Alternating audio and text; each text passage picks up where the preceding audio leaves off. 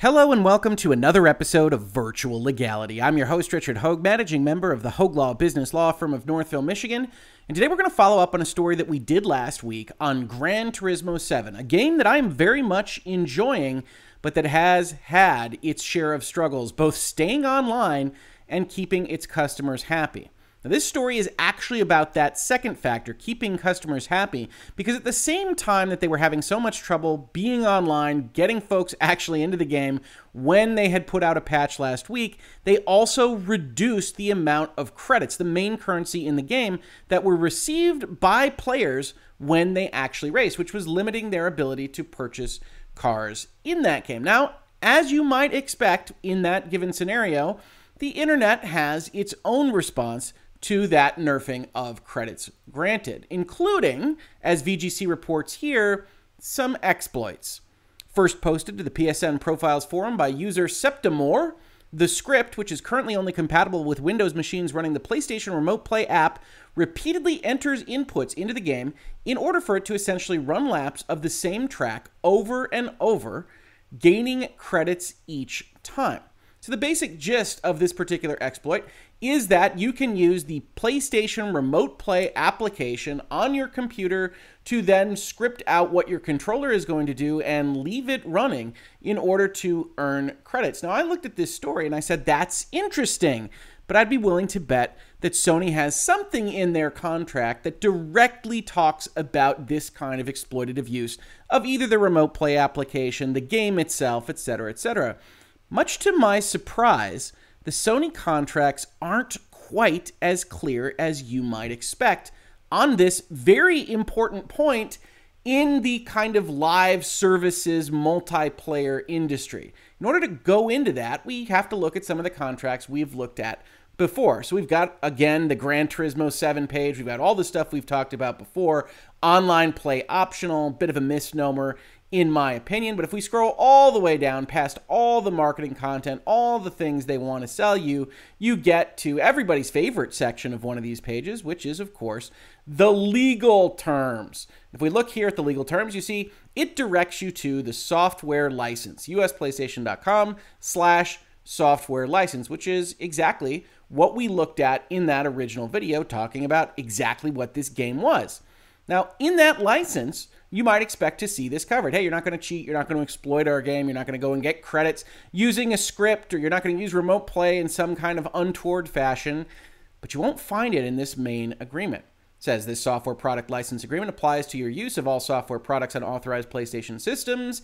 Your use of the software is also subject to the terms and conditions set forth in the PlayStation Network Terms of Service and User Agreement, the software license agreement for your PlayStation system itself, the system that runs it, and the PlayStation privacy policy. So there's other agreements that are what we call incorporated by reference in terms of law, and those are also going to apply to your use of this game, which means we have more to read. Now, we can strike out a couple of these. We know the privacy policy isn't going to apply, but ideally, for something that's important, it would be in the baseline license, or it would be a restriction on the grant of the license that they afford you. Grant of license, the software is licensed to you, not sold. SIE, Sony Interactive Entertainment, grants to you a limited non-exclusive license to use the software for personal use on your PlayStation system. It talks a little bit about using their share or create button, and then it says, any rights in the software not explicitly granted to you in this license are reserved by us, SIE, including rights to all intellectual property contained in the software, and you agree not to do bad things. Rent the software to other people, lease, sublicense, modify the software, create derivative works from the software, create or make available unauthorized mods, or copy, publicly perform, or broadcast the software without the express prior written consent of SIE LLC. Now, those are restrictions that kind of dance close to, but don't exactly hit the target of somebody running a script to emulate controller inputs while playing the game on remote play otherwise legitimately. It's not really modifying Gran Turismo. It's not really decompiling it or otherwise doing any of these very bad things. It's an unauthorized use of script, but it's not an unauthorized modification to the software itself. So this is a kind of uneasy application of the language. This isn't what you want when you're looking at things, right? Lawyers write up contracts and they try to anticipate every possible issue that could happen, but they're human beings and they try to anticipate things from their own knowledge base. And This is the first piece of evidence that we've seen in this particular context that Sony isn't really a live services company just yet. They aren't really dealing with, hey, we've got this virtual currency. Hey, how can people exploit that? We should probably have a paragraph that says you can't just do anything to go and collect that. You can't use bots. You can't do scripts. You can't do these various things. And we kind of feel covered with some of this stuff, but it's not a perfect fit. Nobody's actually digging deep into the code to change how Gran Turismo functions with this particular solution. So I thought that was interesting when I saw it in the first instance. But as I said, we have some other agreements to look at. So we can look at the system software license agreement. I can promise you it's not here because this is only about the PlayStation's system itself.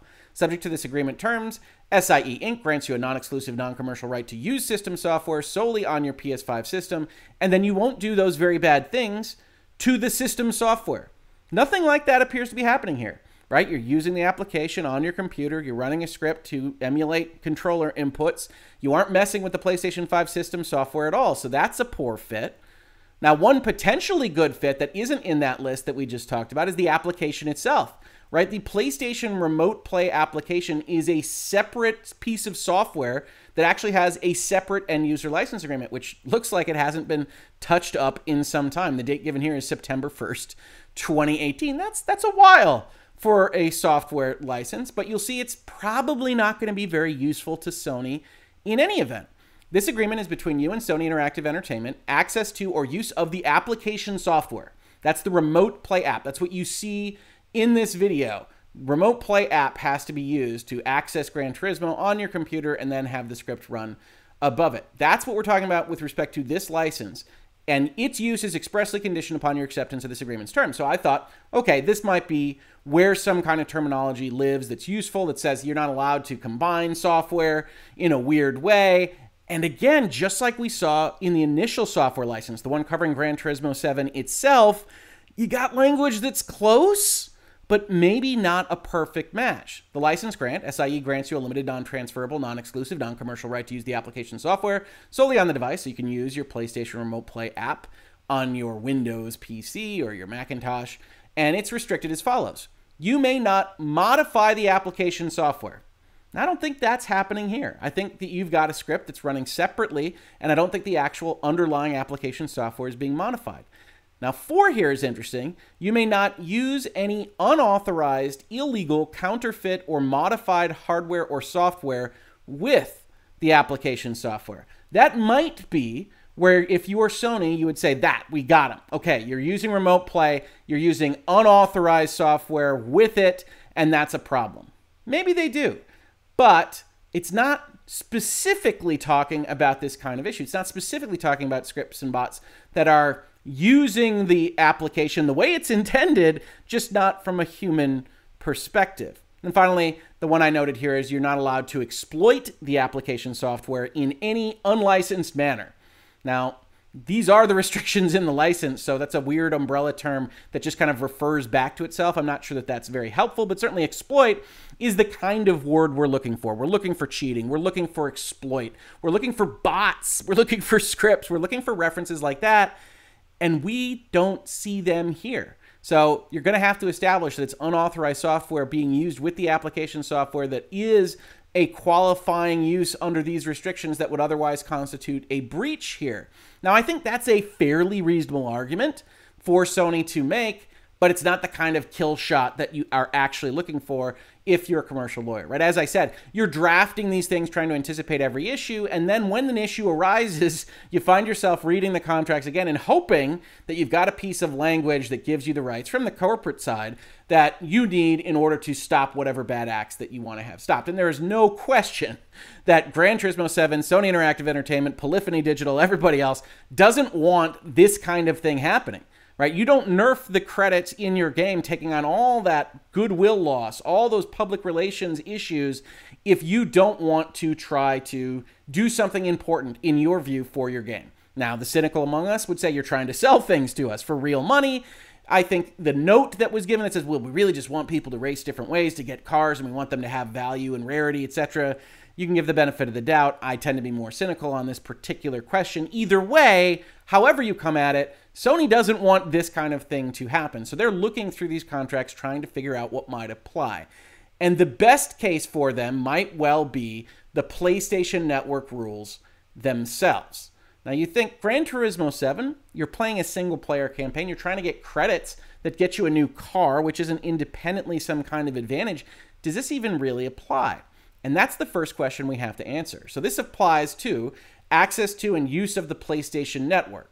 You accept this agreement by creating an account for PSN, by making a purchase on the store, or through any other use of PSN, or by continuing to use PSN after being notified of a change to these terms. And then there's the usual boilerplate here. But what's most important to us is, does Gran Turismo 7 even qualify?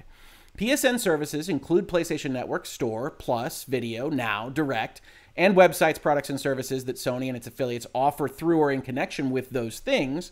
And then the content we're referring to includes the games, music, movies, services, currency, vouchers, communities, and other digital products or content through PSN, presumably made available through PSN. It's not really much of a sentence there, but legalese being what it is, if you bought Gran Turismo 7 on the store, the PlayStation Store, it is a PSN service, and PSN content is everything that you acquired through those PSN services. So strikes me that Gran Turismo 7 probably is PSN content. Certainly the coins that you would buy for real money that you'd have to interact with the store directly are, but is the game itself. More questionable is if you bought a physical copy of the game and then you bring it in and then you put it in your PlayStation 4 or your PlayStation 5, are you now dealing with PSN content? You didn't buy it from the PlayStation Store. Are trophies enough? Is the fact that it can use your username enough? Let's say you never go on multiplayer at all.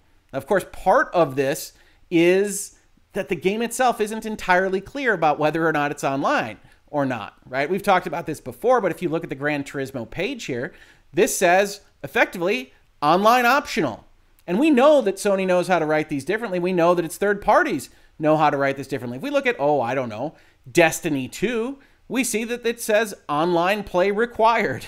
So we know that you're going to have to interact with Sony's multiplayer service, with PlayStation Network, with potentially the store. We know that when you're talking about Destiny. It's entirely unclear when you're talking about Gran Turismo. Making things more complicated, Gran Turismo goes down when the PSN goes down. As PlayStation Lifestyle reported earlier today, PSN is down following the latest PS5 system update. Sony's had a little trouble with patches and updates in the last week, and they reported that as part of that, Gran Turismo 7 went down with it. Now, other folks in the comments to my earlier video pointed out that there were various places that the online requirements of Gran Turismo 7 were reported. I don't think that changes my earlier analysis that says at the point of sale, you're really not getting that proper information, and we can't be expected to know all of these articles everywhere. But Gran Turismo 7 requiring an online connection isn't really ever described as a PSN concept, but it kind of dovetails with the notion of what a PSN game, PSN content would be. So this is a very kind of complicated set of questions here, but I think for purposes of this discussion, we can argue that Sony can say Gran Turismo 7, even if purchased in a store, because it's always online, even if they might not be advertising that enough in certain aspects, is going to be PSN content, which means, once again, we're looking for something that specifically talks about bots or scripting or cheating or exploits. And we find something a lot closer than the baseline licenses in, unfortunately, the very generalized Code of Conduct section in their PlayStation Network rules. Now, if we scroll down a little bit further in this Code of Conduct section, we'll see the sections that are remotely close to what we're looking for. So section 510 says, do not cheat, okay, or use any bugs, glitches, vulnerabilities, or unintentional mechanics in content or the PSN to get an advantage or to gain unauthorized access to content. Now, they're not breaking in to Gran Turismo 7. Is this unauthorized access if you go and collect coins and buy a car that you couldn't have bought if you didn't do this particular exploit? Maybe. What does it mean to cheat? Certainly the immediately following list from do not cheat is about problems with the game itself, bugs, glitches, vulnerabilities, unintentional mechanics in the content. This particular solve for our lack of credits doesn't actually implicate bugs or anything like that in Gran Turismo 7. It's just controller inputs using a remote play functionality. How about do not use unauthorized software? Again, just like we talked about with respect to the application, the remote play application itself, that's close, right? You could say that the script is unauthorized software that's interacting with your application, with your underlying software, with the PlayStation Network in an untoward way. And that's going to be a pretty solid argument, but it's also a couple of steps removed from actually saying what is happening here. So it's not a perfect one. Do not use unauthorized software, including non-licensed peripherals and cheat code software or devices that circumvent any security features or limitations included on any software or devices. Now, is this circumventing limitations? I don't believe it's circumventing security features. It is unauthorized to the extent that most things that are made in the world aren't authorized by Sony Interactive Entertainment, but you can see how Sony might frame an argument here, but you can also probably see why that argument wouldn't be as strong as it could be if they were just specifically saying you won't exploit our stuff using scripting. Finally, Section 513, do not make available any cheats, technological measures, or other methods, that's an umbrella term, designed to enable or encourage any collection, selling, or trading of PSN content, including any virtual currency, goods, or effects, such as coins, points, tokens, gold, gems, weapons, vehicles, buffs, power-ups, trophies, rewards, or badges.